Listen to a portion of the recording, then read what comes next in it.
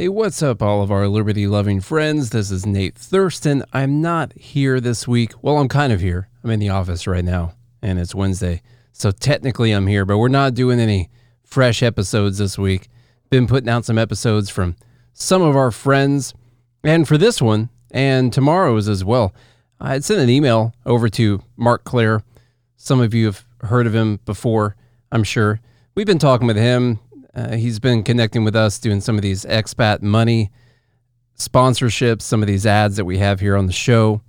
And I sent it over and I said, hey, why don't you just send me a couple of the best expat podcast episodes that you can? Just send over just two of the best ones. What are they?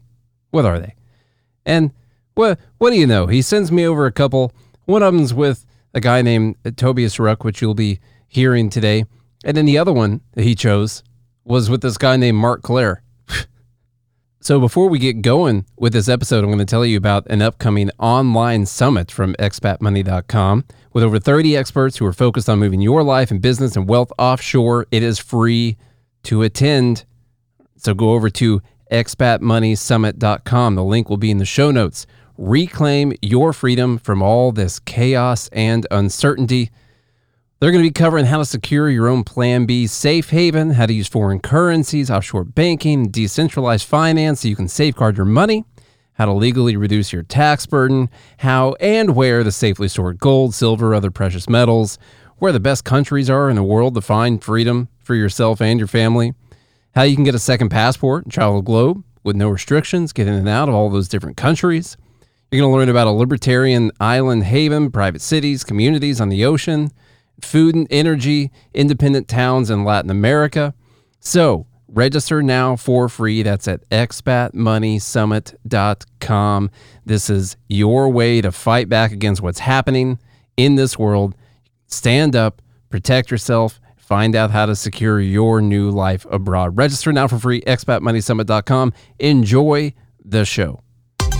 We all dream of seeing the world, but the realities of living somewhere outside your place of birth can be daunting to say the least. Welcome to the Expat Money Show, helping you make the most out of your overseas career through conversations with successful expats on investing, entrepreneurship, self-improvement, and continual education, all while sharpening your financial acumen. Now please welcome your host with over 20 years of overseas experience, Mikkel Thorup. Okay, before we jump in, I want to introduce you to a friend of mine. His name is Sven Lawrence, and he is unbelievably smart. I got connected with him probably about a year ago, and we've started talking a lot, like on a really regular basis. I really like the way that his mind works. His investment strategy is really based on finding undervalued stocks around the world, not just domestic. Now, he's scooping up different companies across the globe at amazing prices, and his returns are phenomenal. You guys can actually follow along with a lot of his knowledge and information on his weekly dispatch. You guys can check it out at expatmoneyshow.com/undervalued. We're actually going to be doing a lot more work together, and I'm really excited about this partnership here. So, guys, get to know him, get to know his work. If you guys are interested in stocks, in investing in equities, in companies, then this is the guy that you want to follow. You can go to expatmoneyshow.com/undervalued to sign up for his free newsletter. He has a paid newsletter as well as a lifetime subscription. They are also worth checking out. I am actually a lifetime member myself. I love his special reports. They are fantastic. He has a little bit of humor in them. He is really intelligent, goes into a deep analysis, but doesn't make it dry or unfun to read. So, fully endorse this. I really am excited about it, and I hope you guys get a chance to take a look. Go to expatmoneyshow.com/undervalued. All one word, undervalued. Okay, let's jump into today's interview.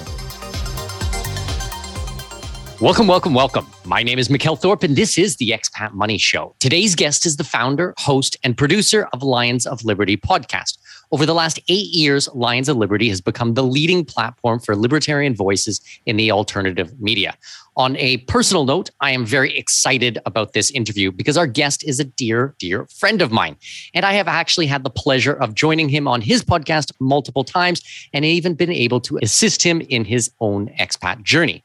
So please welcome to the show, Marc Clair. Marc, how are you?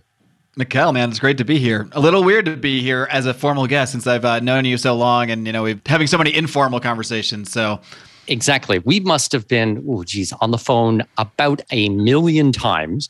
And so now to actually be recording it, and from this side where I get to ask the questions and I get to put you on the spot for everything like that. So in traditional Expat Money Show format, what's your backstory? Tell me, how did you get into libertarianism? How did you get into podcasting? We'll save a lot of the expat things for maybe afterwards, but I'm kind of curious from the podcasting and libertarian side. Sure, and there's like a 2-minute version, a 3-hour version, so I'll try to get somewhere closer to the 2-minute version on this one. But I mean, essentially, it started for me with discovering Ron Paul, but I actually discovered Ron Paul before most people. Most people came to know who Ron Paul was through his 2007, 2008 electoral campaigns for president. And I actually first became familiar with him, not to age myself too much, but about a decade or so before that, I guess, and when I was in college. And a friend of mine in college, his name was Howie, and is Howie, he's still with us. When he was in high school, he was actually a congressional page. It's basically an intern for congressmen. So he was a page for some Democratic congressman from Pennsylvania that I've never heard of. But he used to tell me these stories. We were good friends in college. We used to stay up late at night drinking. He would tell me stories about this congressman, this guy named Ron Paul, who was this Republican from Texas. And he would just go on these rants about this guy and how awesome he was and how he would go out of his way to go see his congressional floor speeches. And I was just thinking, this is so weird that this guy is so obsessed with this congressman. But whatever, I'll check out what he's doing. So I started to read his column at the time, which was called Texas Straight Talk. And what really stood out to me, I grew up kind of listening to talk radio in the car with my dad because basically he either listened to doo-wop or AM political talk radio. So I got to hear this stuff all the time. And the impression that I got from politics was that there was Republicans and Democrats and they argued with each other and they were on the same teams and they only went after each other. But when I started reading Ron Paul, what stood out to me was that because Republicans were mostly in power, this is around the George Bush era, he was almost exclusively going after Republicans. He was going after the war on drugs. He was going after the war on terror, the war in Iraq, the war in Afghanistan, all of these policies that were associated with the Republican Party. And before I even understood, his base philosophy or anything like that, it just struck me as so different that, there is another way to view politics. There is another way to discuss this stuff, even if it's not that popular. You can actually just have principles and talk about everything through those principles and not care what team it's about. That's just the first time I just started thinking about politics a little bit differently. I didn't necessarily become an overnight libertarian, but his style really rung true to me, and more so than even the philosophy that he was talking about, which I did find myself agreeing with. It was more just his tenacity and his truthfulness and his stoicism that he was going to come out there and say whatever he felt was right, regardless of who it was going to upset, regardless of if it wasn't going to get him on a certain committee or what have you. And that really did impress me. So that kind of has always inspired me to really, in any way I talk about politics, I always use Ron Paul as sort of an inspiration of just the way he speaks about the ideas and the way that he doesn't waver from what he believes. He doesn't back down. When he was in the debates in 2008, he was literally being made fun of on stage by supposedly professional, unbiased moderators, and they would literally mock him and laugh at him. And instead of backing down, instead of being meek about it,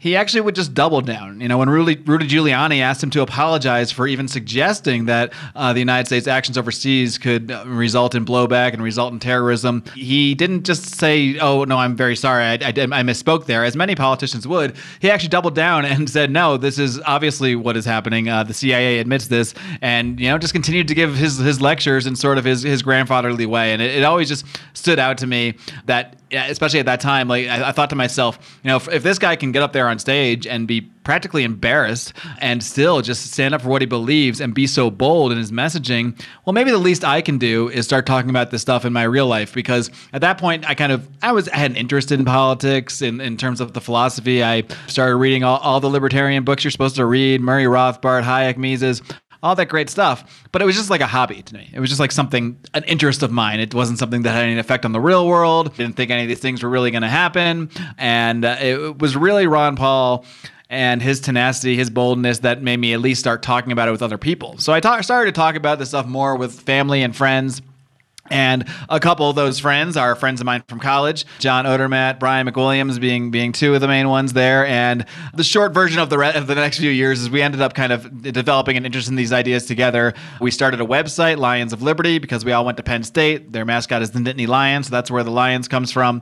And it really just started off as kind of like a Ron Paul propaganda site, to be honest. We were just kind of writing articles about the campaign and things that were going on and our own commentary. But as that political end of things started to wind down, we started channeling that into more discussions about philosophy and that sort of thing. And at some point along the way, I had started listening to podcasts a lot. Whether I was working out, walking my dogs, doing some menial tasks, I was just consuming podcasts nonstop. And this might sound crazy to you, Mikhail, in 2021, but I really couldn't find libertarian podcasts. Like there were a couple guys like Robert Wenzel and Lou Rockwell who were doing interviews occasionally, and some of that was influential on me. Just to hear any interviews with libertarians that didn't even exist other than with those guys, as far as I knew. And there was like the Cato podcasts that were just kind of like more dry policy type stuff. Nothing that really interested me and nothing that was consistent. I think that's the important thing. And it's one of the important things about podcasts, as we've discussed many times, is that consistency. And there was just no consistent libertarian interview podcast out there. So I just decided, okay, I guess I'll start it. And I talked to some friends who had another, non-political podcast, and I basically just copied their entire setup. But I think we all struggle with this, but I had major imposter syndrome when it came to starting my podcast. So I kept thinking to myself, like, I've never done this before. I've never talked on a microphone before. I've never done public speaking. Like, I've never done, this is very uncomfortable for me. I just felt it was something I should do. So I did put it off for a long time. Like, I had the microphone just sitting in a box for a few months, but I was still writing articles for the website. So I was looking to write an article about intellectual property. And, the guru of intellectual property in the libertarian world is a guy named Stephan Kinsella. So I dropped him an email, asked him a couple questions, and he responded like, this would be a lot easier if we just hopped on a Skype call and just talked about it. I was like, okay, video call, recording equipment, microphone. I have all these things. There's kind of no excuse not to just start this podcast right now with this interview. So I just said, would you mind if I make this the first episode of my podcast? I've never done this before. And he was like, sure, whatever. So that's what we did. We recorded that podcast, and thus the Lions of Liberty podcast was formed. And I guess the rest is sort of history. Eventually, John and Brian, they had been, big parts of forming the website, and I kind of nudged them a little bit, but I think they were probably going to do it eventually anyway to start their own podcast. And now we have basically 3 shows on what is not formally called a Lions of Liberty network, but that's actually changing next year. We are actually going to formally sort of rebrand our show as an actual network, as opposed to just like a podcast that has 3 different shows, which will, it's going to give us a little more flexibility with some things. So that's pretty exciting. So how was episode 1? I'm kind of curious on the breakdown of what that was like. Maybe I should go back and listen. Is episode 1 still up there on the internet, or do we have to use like Wayback Machine to find it? No, I'm a believer in just leaving everything up. I was definitely rough around the edges. My audio sucked. I edited it myself, so it's just a disaster because I had never done that before either. And yeah, it's not very well. I don't know. Other people say it's good. I'm very hard on myself, so hearing it now is super cringe for me. But it's up there. You can go find it. It's if you just go find Lions Liberty on your podcatcher and scroll all the way to the beginning, you will find episode 1. Oh my God, that would be a lot of scrolling. How many episodes have you done? It would be. There's probably an easier way to get there than by scrolling. Yeah, well, I've done, as of this recording, 543 episodes of my own, and then John and Brian are each clocking around a couple hundred each. I think John actually just passed 300, and Brian is in the 200s somewhere. So over 1,000 between the 3 of us. And just for everybody who's listening, that is monumental. That is an insane amount of episodes.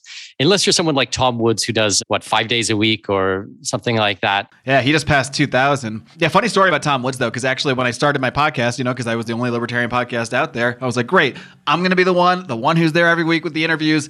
Like, maybe I won't be the best, but I will be the best because I'll be the only one. And then next day, I think I see an ad on Facebook for coming in October, the Tom Woods Show, 5 days a week. I'm like, okay, so maybe I won't be the only one, and maybe this guy who people already know, because I was nobody. No one's ever heard of me.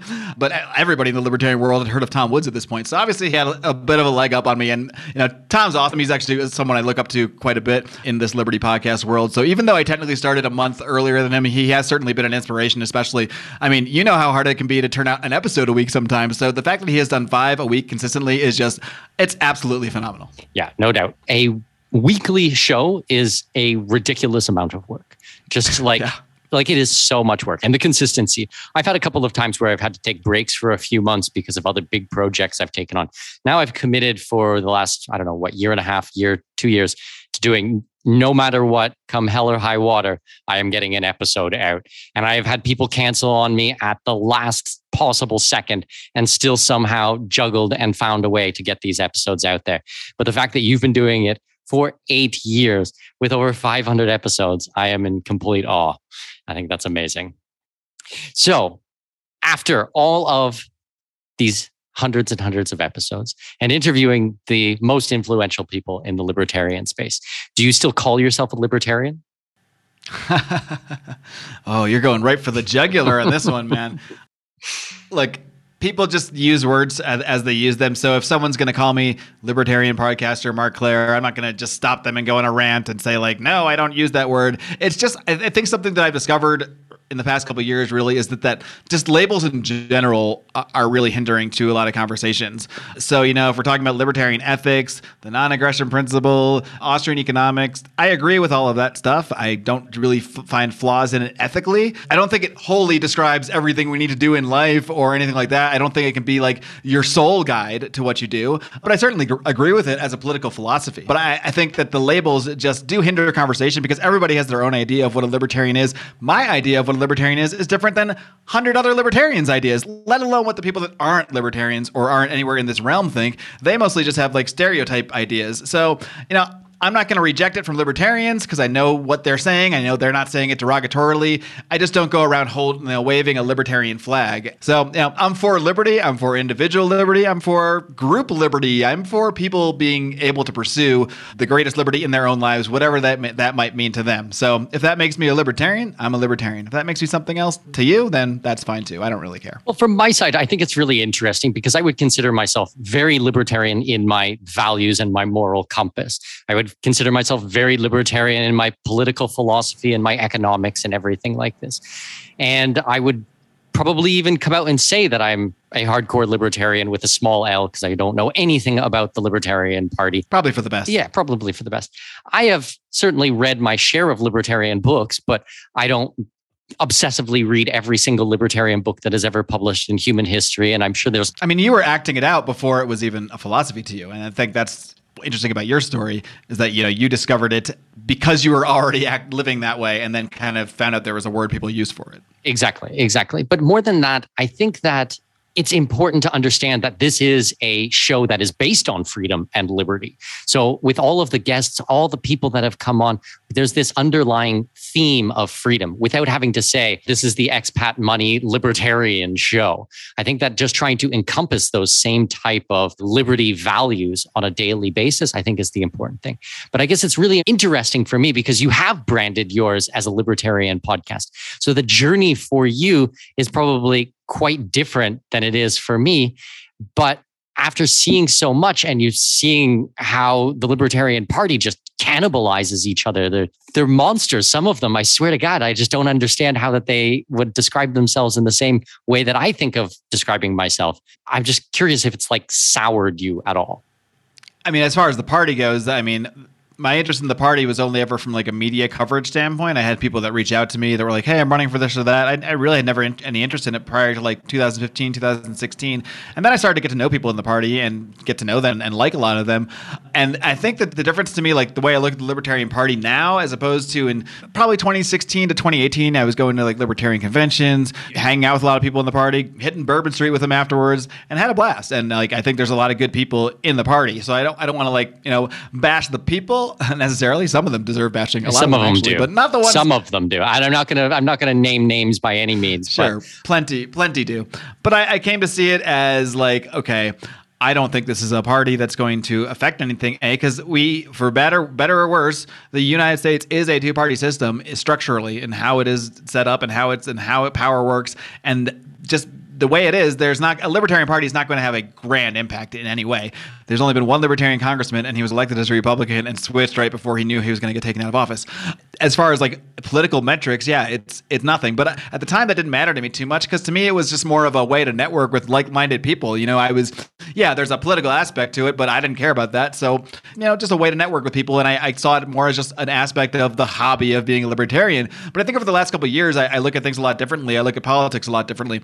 And it seems, to be frank, and I've talked about this on Libertarian podcasts before, so it seems a little silly to me in 2021, if you're trying to do something serious, considering the events of the last 2 years, considering we have, vaccine mandates and all these COVID restrictions, and it's only getting pushed further and further and further, it's hard for me to say you should look at politics as just a hobby at that point. I would say either you got to change your situation, perhaps including fleeing the country and moving somewhere else, or just making yourself more independent in some way. You should be doing that. Or if you're going to do politics, do real politics. Get your hands dirty and do politics that's going to actually affect and change something. That's just my view.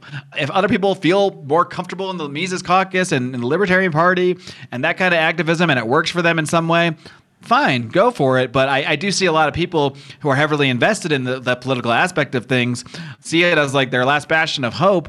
And meanwhile, some of those people say, well, I can't pay rent next week, or I have to comply with a vaccine mandate. Well, then those people, I will say, you are prioritizing your time wrong then. Because if you can't feed your family for the next 6 months, if you lose your job tomorrow, then you shouldn't be involved in politics. You probably shouldn't be involved in politics, even if you can do that. But if you can't, you definitely shouldn't, as far as I'm concerned. Because besides just the fact that it's a bad use of your time, who wants to follow someone who isn't leading themselves? Who wants to follow someone who can't lead their own lives and lead their own family? Absolutely no one. And I think there's a lot of people in that situation that might want to reassess the world around them and say, like, maybe I don't need to spend 10 or 20 hours a week in this third party that's probably not going to have any impact politically. That's just my view, though. Some people don't like when I talk about this stuff, but No, I love it. I think it's brilliant. And I'm going to poke the bear and try to get all of this out of you. Oh, yeah, poke away. There's plenty in here.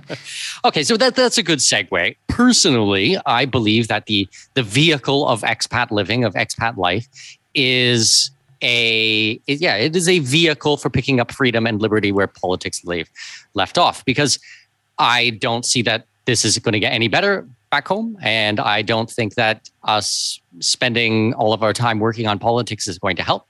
I think that it's too far gone. What do you think? Well, people call me black-pilled sometimes because I kind of agree with you here. Like, I don't think that. I think what we're dealing with right now, and what a lot of people are not grasping, some people might think this is just the latest political issue and it'll just pass. And that is just not how I see things. I think if you look at the patterns of human history, there's a couple combinations of things going on right now. I mean, there's a mass hysteria. That is what COVID is. And that is not me saying that it's not a real virus or not a real disease or that people aren't really dying. That's my disclaimer to saying, yes, it is a mass hysteria. The reaction to it is a mass hysteria. It does not match the reality of the disease whatsoever. So in that sense, it is a mass hysteria. And when you take a mass hysteria and you add modern social media and modern technology and modern forms of communication, which was already becoming a real issue in our society, especially in the US, you've seen so much inflammatory and violence around politics. And I think social media and the way it is literally designed to inflame and to get reactions and that sort of thing, I think it's just the perfect storm of disaster here. And what I see around me is like a lot of people are changed permanently.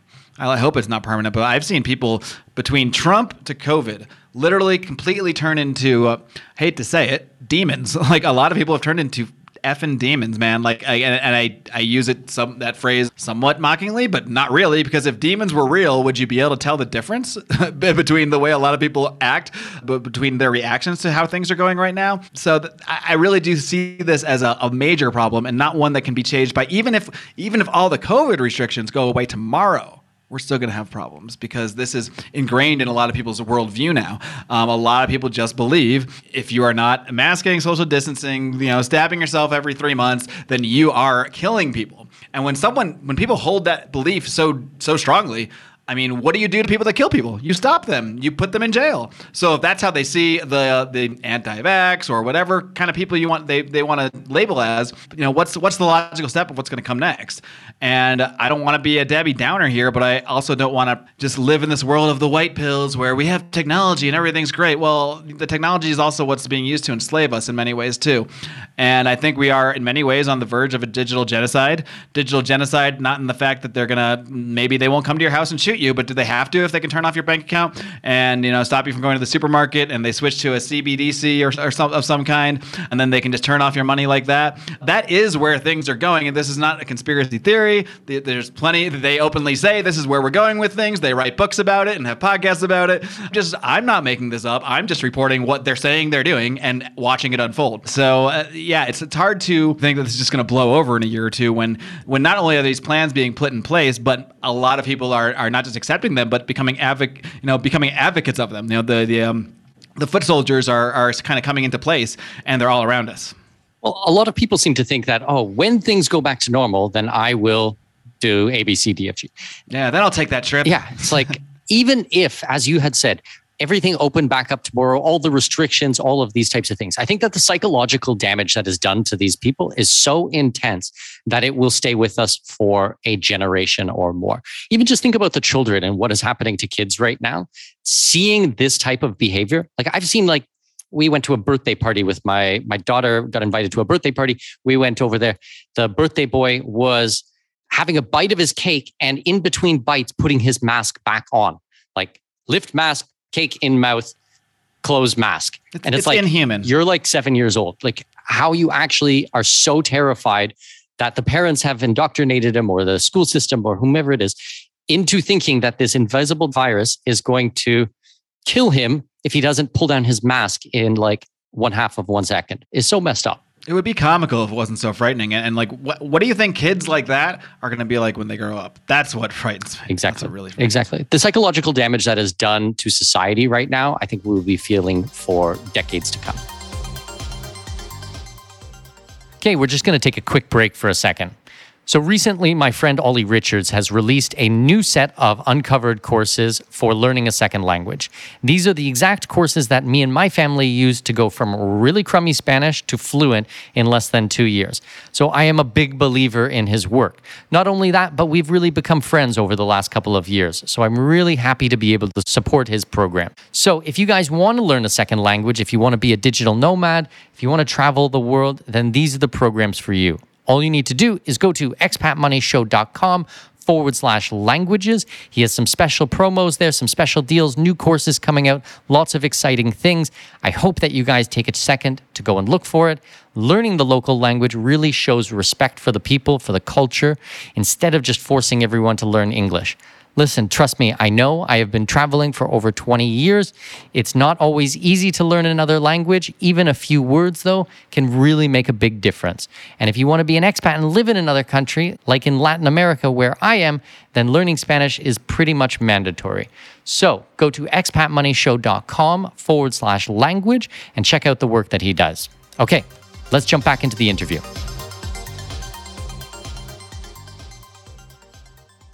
So let's talk a little bit about some of the reasons that you have left the United States, because you are now an expat yourself.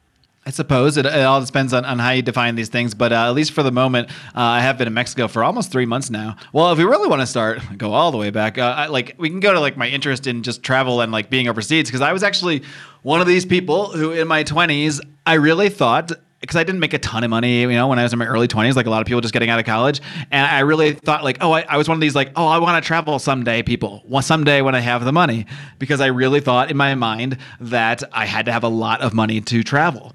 And somewhere along the way, I started doing some research, and I had met a couple people that traveled, and I was like, oh my God, how'd you afford that? They're like, oh, I just saved up the money, and then I took a month off, and I'm like, and I found out I talked to people oh no, you can stay at hostels, you can eat cheaply, you can buy there's ways to travel very cheaply, and that made me okay, well I could save up a couple grand. I thought I had to have $100,000 to travel and see the world. So when I started to change my mindset and set little goals, so not a little goal, because actually my first big trip overseas after kind of having that revelation was I spent 5 weeks backpacking through Central America. So I guess I dove in a little deep, but I was 30 years old. I mean, that was the first time I had really traveled. I'd been outside the country. I'd been to Canada. I'd been to Mexico. I did a semester living in Manchester, England. So it's not like I'd never left the country, but it wasn't like I didn't care. Like I wasn't like passionate about seeing other cultures.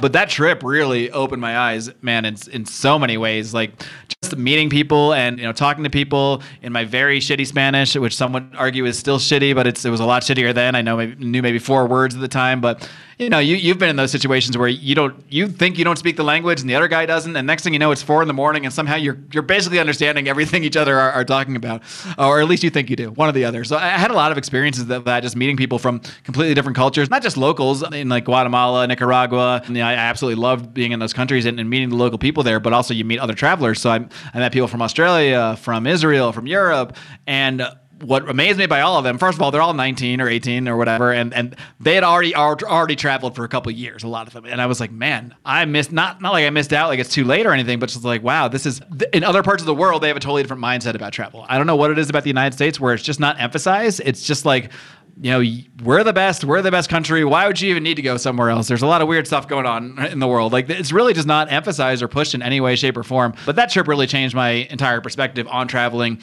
And I think from that moment, I always had the desire to at least like travel more and maybe even live in other countries eventually. So that's been brewing in me for the last decade or so. And I've done a decent amount of traveling since then, but I always did have to return and to work. And eventually I ended up with a full-time job for almost the last 5 years. So that obviously hindered how much I could travel because you can only get 2 or 3 weeks off maximum. And that was really grinding on me too, because I had been so used to traveling a lot before that.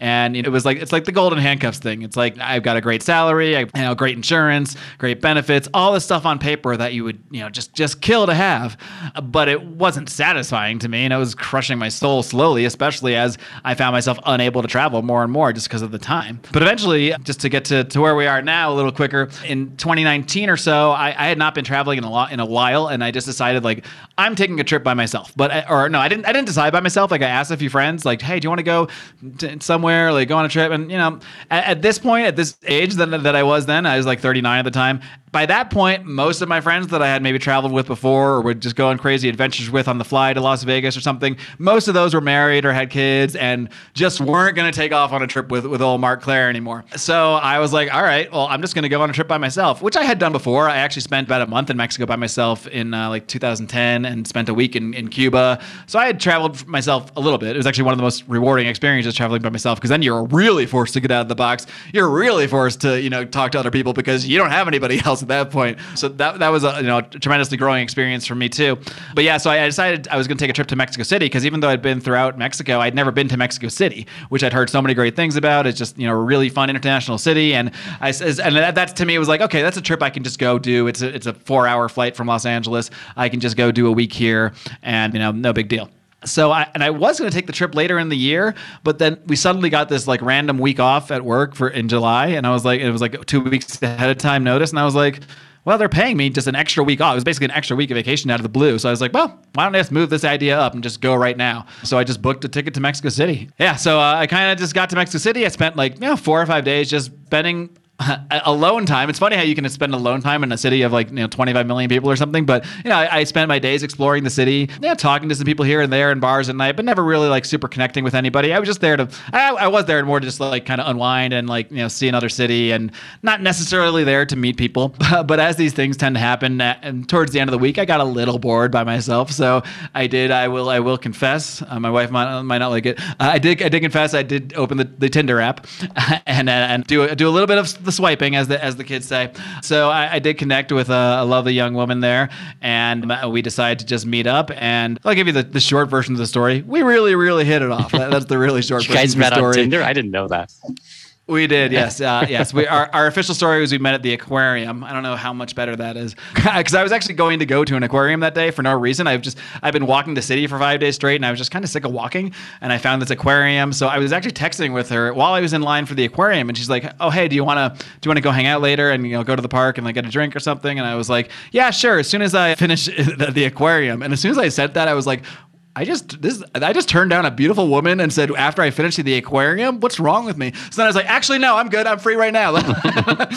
So we ended up meeting up, and the short version, the non-scandalous version, is that our Friday night date turned into a 5-day date. So we were basically inseparable for the next 5 days. And sometime before I left, this actually took place at Teotihuacan, the just incredible pyramids not too far outside Mexico City. I expressed my feelings to her, so to speak, and they were immediately returned. And I'm not kidding you, like, when at this moment, I'm just going to give you the whole tale, I guess. At this moment, this is not a joke. We were on top of the Pyramid of the Sun in Teotihuacan, and we kissed and embraced. And as we did this really happened, Mikkel. Butterflies started flying around our head.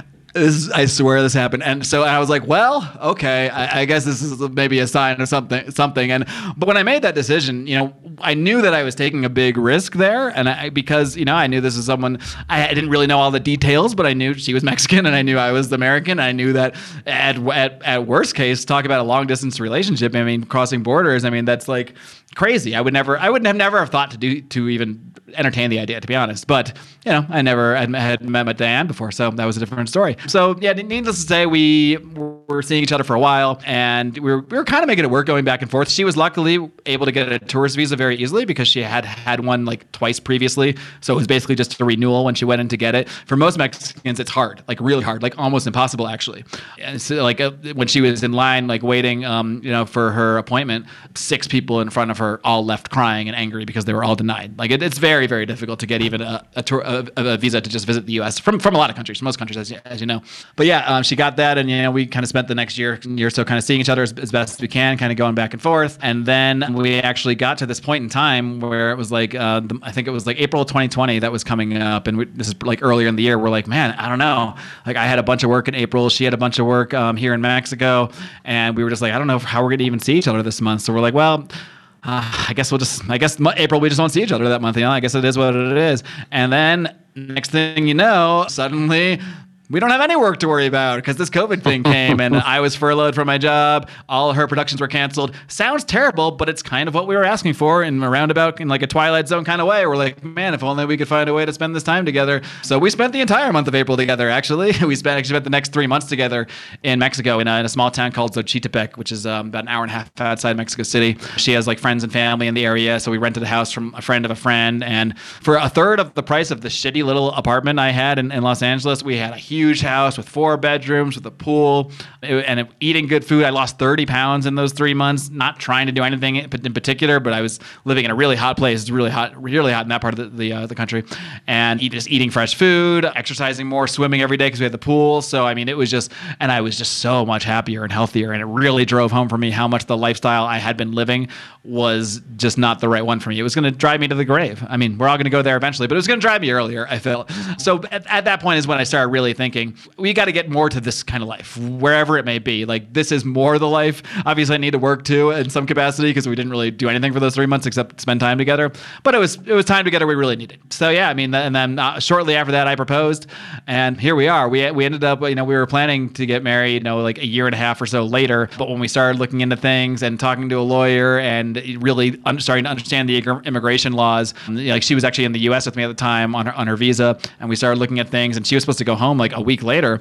And it's really complicated, immigration to the U.S., but you can get married in the U.S. if you're on a tourist visa, as long as you did not come with that intention, which we did not. She was already there. So we just decided, because this was a long process, like for her to get a green card, basically we're just looking for normalcy. We wanted to be able to travel freely and not worry, because even when you're on a tourist visa, if you have too many entries and exits, they'll start asking questions. Like the time before that, they had asked her something about like, oh, why are you coming in and out so much? And you don't want to lie to immigration ever. So and she told the truth, like, oh, I'm just coming to see my boyfriend. And that was fine.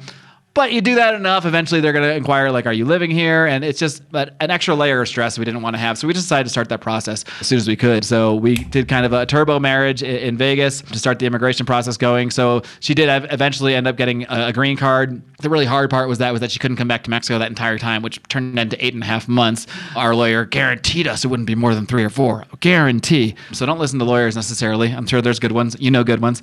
This was not a good one, but I'm not going to go too much into that. But the truth truth is about when it comes to immigration, you're just choosing, especially through marriage and stuff like that, you're just picking from a series of bad options. If you're already in the U.S. when you get married and you're not allowed to leave during the green card process, so that's one bad option, especially if you have family here like she does. That was really difficult for her. And then the other way, though, if you get married outside of the United States, then you have to wait for this process to take place, and it's a lot longer process to do it outside the United States. And then it's questionable whether or not you should really travel on your tourist visa while you're in the process of converting to immigration. Some lawyers say, sure, it's fine. Other lawyers say, well, there's a good chance they'll kick you out. And if something gets messed up in that process, it's over. The whole thing's over. So it's a series of difficult decisions that you have to navigate. That's what we were really just going through that whole time. But yeah, she did get that. And then, a couple months ago, it was just for various reasons, I left my job. And, we've been talking for a while. Like originally we were just going to first move to Mexico. Then we were starting to look at Florida. And really the point is we want to have the freedom to go wherever we can go together, the three of us, because she has a son as well who we have custody of now. So this is the only country where the three of us can be together. But that's not true. He has a passport, so he can go to other countries, a lot of other countries actually, but he can't go to the United States. Even though he's my stepson, even though she's a green card holder, he's still in the process. And you'd like to think with a kid it would just be like that, but it's not. So that's where we are right now. We're just kind of waiting for that, waiting to have the ability to go somewhere in the U.S., to go somewhere else, to really do whatever we want to do. But you can pick away at whatever you want from there. No, it's really interesting for me because I've been kind of by your side. We've been talking every week as you've been going through this process. Before we were friends, well, you were single, Mark, and then you disappeared for a little bit. And I was like, what the hell is Mark doing? And then it's like, oh, a new girl entered. And so I've been kind of following along through our conversations, but I've never actually had it laid out for me, the entire thing. And I did not know that you met on Tinder. So that's pretty crazy. That's pretty wild. We don't usually talk about that part too much. But well, whatever. I'm sure I won't tell anybody else. Just be between you and I. Just a couple thousand people. Yeah. Just several thousand people. Exactly. Okay. So I guess give me some insights from your side. I certainly have from my side, but I'm interested from your side. What has it been like dating and then marrying someone who comes from a different country, a different culture, a different language? What has your experience been like with that? Well, my wife speaks really good English, like very fluent English. So that was good just from the bat that she was essentially fluent and we had no problem communicating, from the get-go. So obviously that's a hurdle that other people might have more of a difficult hurdle with, depending on where they meet someone and what everyone's language level is. So that wasn't a challenge. Although the challenging part is, we only speak to each other in English. So I'm trying to get better with my Spanish and I have to kind of use other resources because it's just easier. If she wants to tell me something, she can spend 10 minutes dissecting a couple more words that I don't know in Spanish, or she can just tell me the thing. So it's like that's usually what happens in reality. But yeah, I don't know. I think you get to really see a lot of the cultural differences spending more time in a country than if you were just, showing up for a vacation or something and just partying the whole time. You really get to understand the culture a little bit better. And I really love the culture of Mexico. I don't love everything about Mexico City. A lot of masks here. I'm not a fan of that, but I love the people. And this is something consistent about almost everywhere in Mexico. You've heard the phrase, mi casa es tu casa, and it's so true. You really are treated, not just by my wife's family, who's completely, embraced me. This gringo shows up out of nowhere, so, just swipes their daughter away, but they've been nothing but just amazing, just embracing me. But that's true of people I barely know. That's true of people I meet on the street. You feel a certain sense of warmth here that you really don't necessarily get everywhere in the United States. Now, maybe it's a little more of a stark contrast for me because I come from, Los Angeles, the land of soulless people. So, maybe that stands out a little more to me because maybe I just forgot what it was like to walk around the street and see people smile at you, especially in the last year and a half in Los Angeles. Whenever I walk down the street, everyone's got a fucking mask on, pardon my French, but the mask thing gets me fired up. So yeah, and that is a thing here, but it is different here in Mexico City. Yes, there are masks everywhere. And no, I don't love that. But there's no Karens. There's not no one's angry at me for not wearing a mask. No one's going to scream at me. It's just what a lot of people do. And I think a large part of that is maybe just I don't know exactly why, to be honest. I think a large part of it is a culture of respect, and it's maybe seen as respectful to other people. So people just do it, even if they're walking their dog alone or exercising in the park alone or whatever. I don't know. It's my least favorite part about the specific city I live in, for sure. But the cultural warmth is still there, even within that. And it's just a very different feeling. And I think you get to, by actually being part of a family in a different country, you really get to learn, see those differences and similarities, I guess, both when you're really on the ground, really living, not just visiting. Because even for the first year and a half when I come here, we're still kind of in party mode whenever I come, because we're only going to be seeing each other for X amount of days. So we're just kind of going out and having fun and not really getting that immersed in the culture necessarily. So it's definitely a difference when you're actually, at least when you move from dating to like being married and actually like everyone meets each other's families and everything. So yeah, it's interesting. I mean, I can say it's definitely different than if you were with someone in the same country, because there's challenges there. There's no way around it. But it's absolutely worth it, because the day I made that decision to sort of express my feelings, I knew there were many challenges ahead, and I just fully embraced them. I said, that's okay. Whatever they are, I don't know what they all are, but I'm going to roll with them because this just feels like the right thing to do. So yeah, it's worked out so far.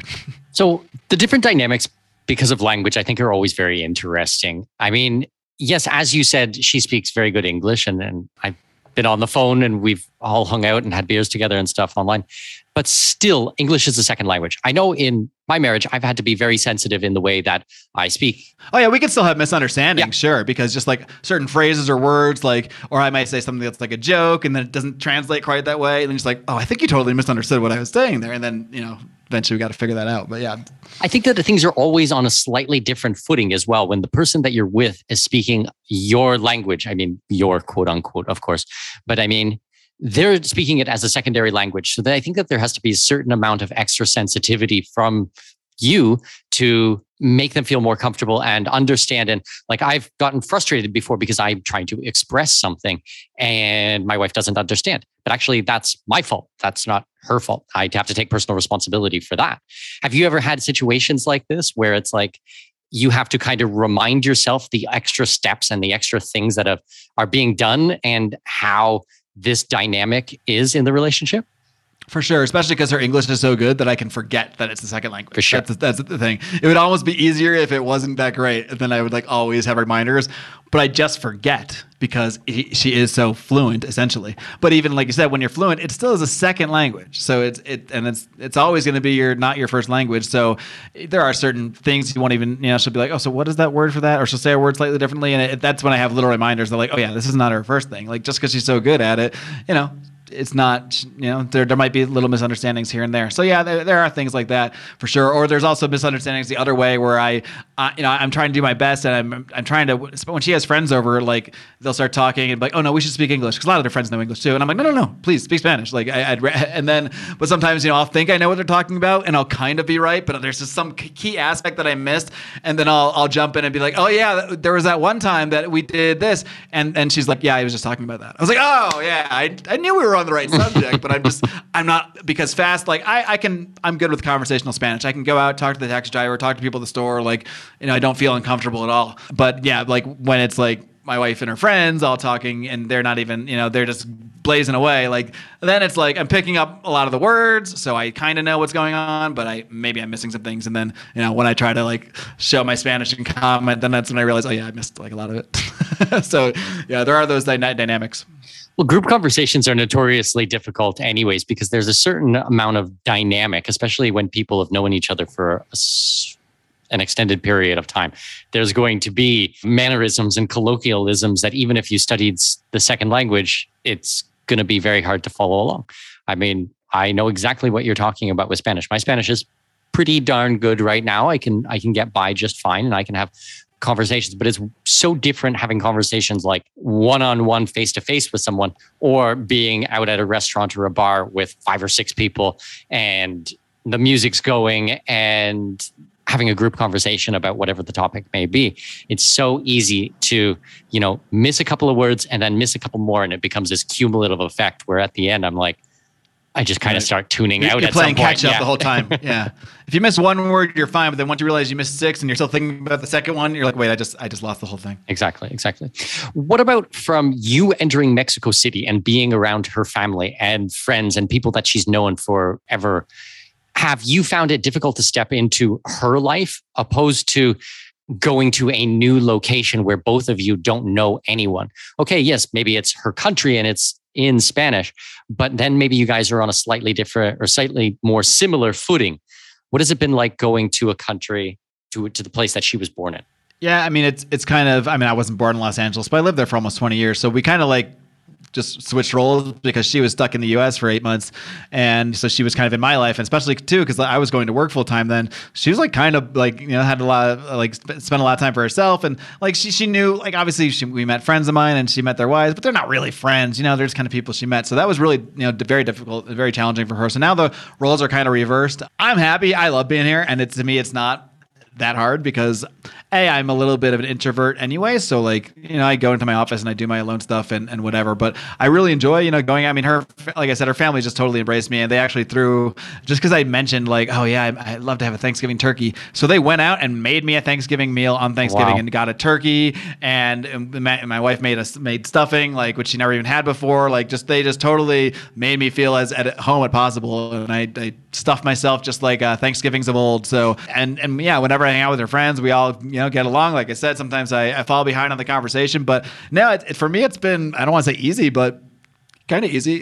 Like, I think the hardest part is just the language still, and just feeling like at some point I can get lost if it's all in Spanish, but I don't want to be like, hey, switch to English, because I want to be lost. I want to get lost so I can, find my way out, because that's part of the process. So I don't want to be babied with it. I got to just, keep tossing myself in the fire. But yeah, to me, the transition's been awesome. I've only been here a couple months, and who knows where things take us. But, I've always felt, honestly, every time I visited Mexico, I felt very much at home here. Like it just feels like it's just a warm, literally, with the weather, and also just with the people place. So to me, it's just like a place I wanted to be already. So yeah, I don't know how long we'll stay in the city specifically. If we're going to be here much longer, we might go to a more beach centric location. Although the problem there is, like any of the beach towns, it's really hard to get good internet. And obviously I need good internet if I'm going to be podcasting and all that stuff. So that's just one of the biggest challenges. There's a lot of challenges actually. I like culturally, I love it, but there's certain things like dealing with the government. Yes, the government sucks everywhere, and it's always annoying. Here, it's like on steroids.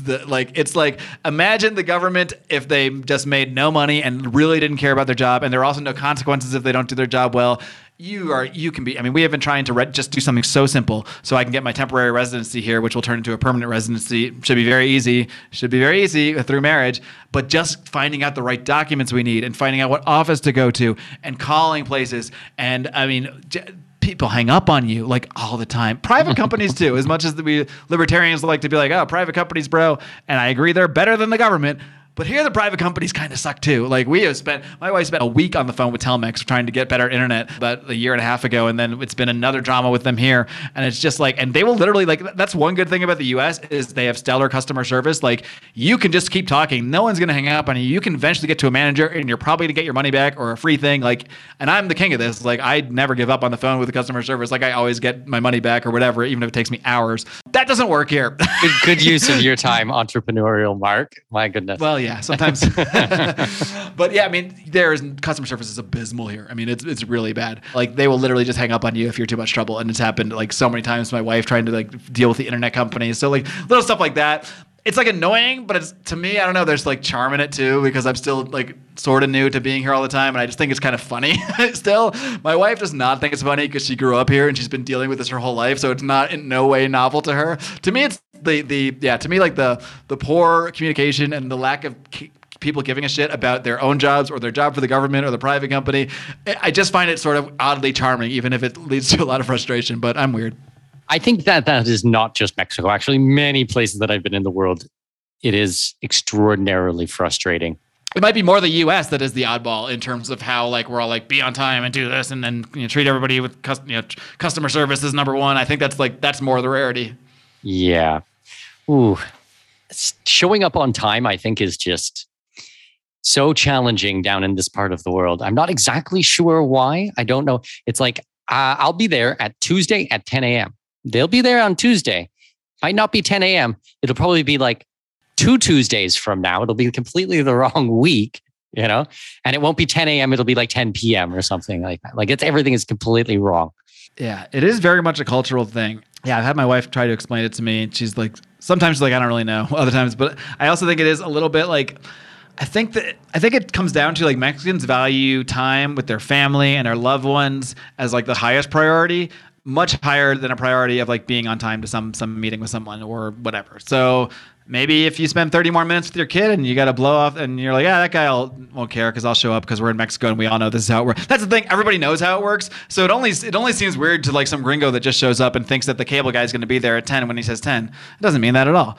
But like here, it's kind of like accepted because like everybody knows that that's just the way it is. So no one's really even upset when people show up late unless they're like a foreigner, and we're not used to that because it's just 10 a.m. Like everyone knows that doesn't mean 10 a.m. The person saying it knows it. The person who has the person coming knows it. Everybody knows it. So no one really gets extra frustrated about it, except for us gringos. I'm still getting annoyed. I'm getting better by all means. You just got to get into a zen place about it. Yeah, like we went to do our family photos recently, and we basically left the house when we were supposed to be there. And my mother was like super freaking out, like we're going to be late. And I'm like, I know, I hate this. We got 2 kids and a whole group of us to bundle everyone together and get them all ready.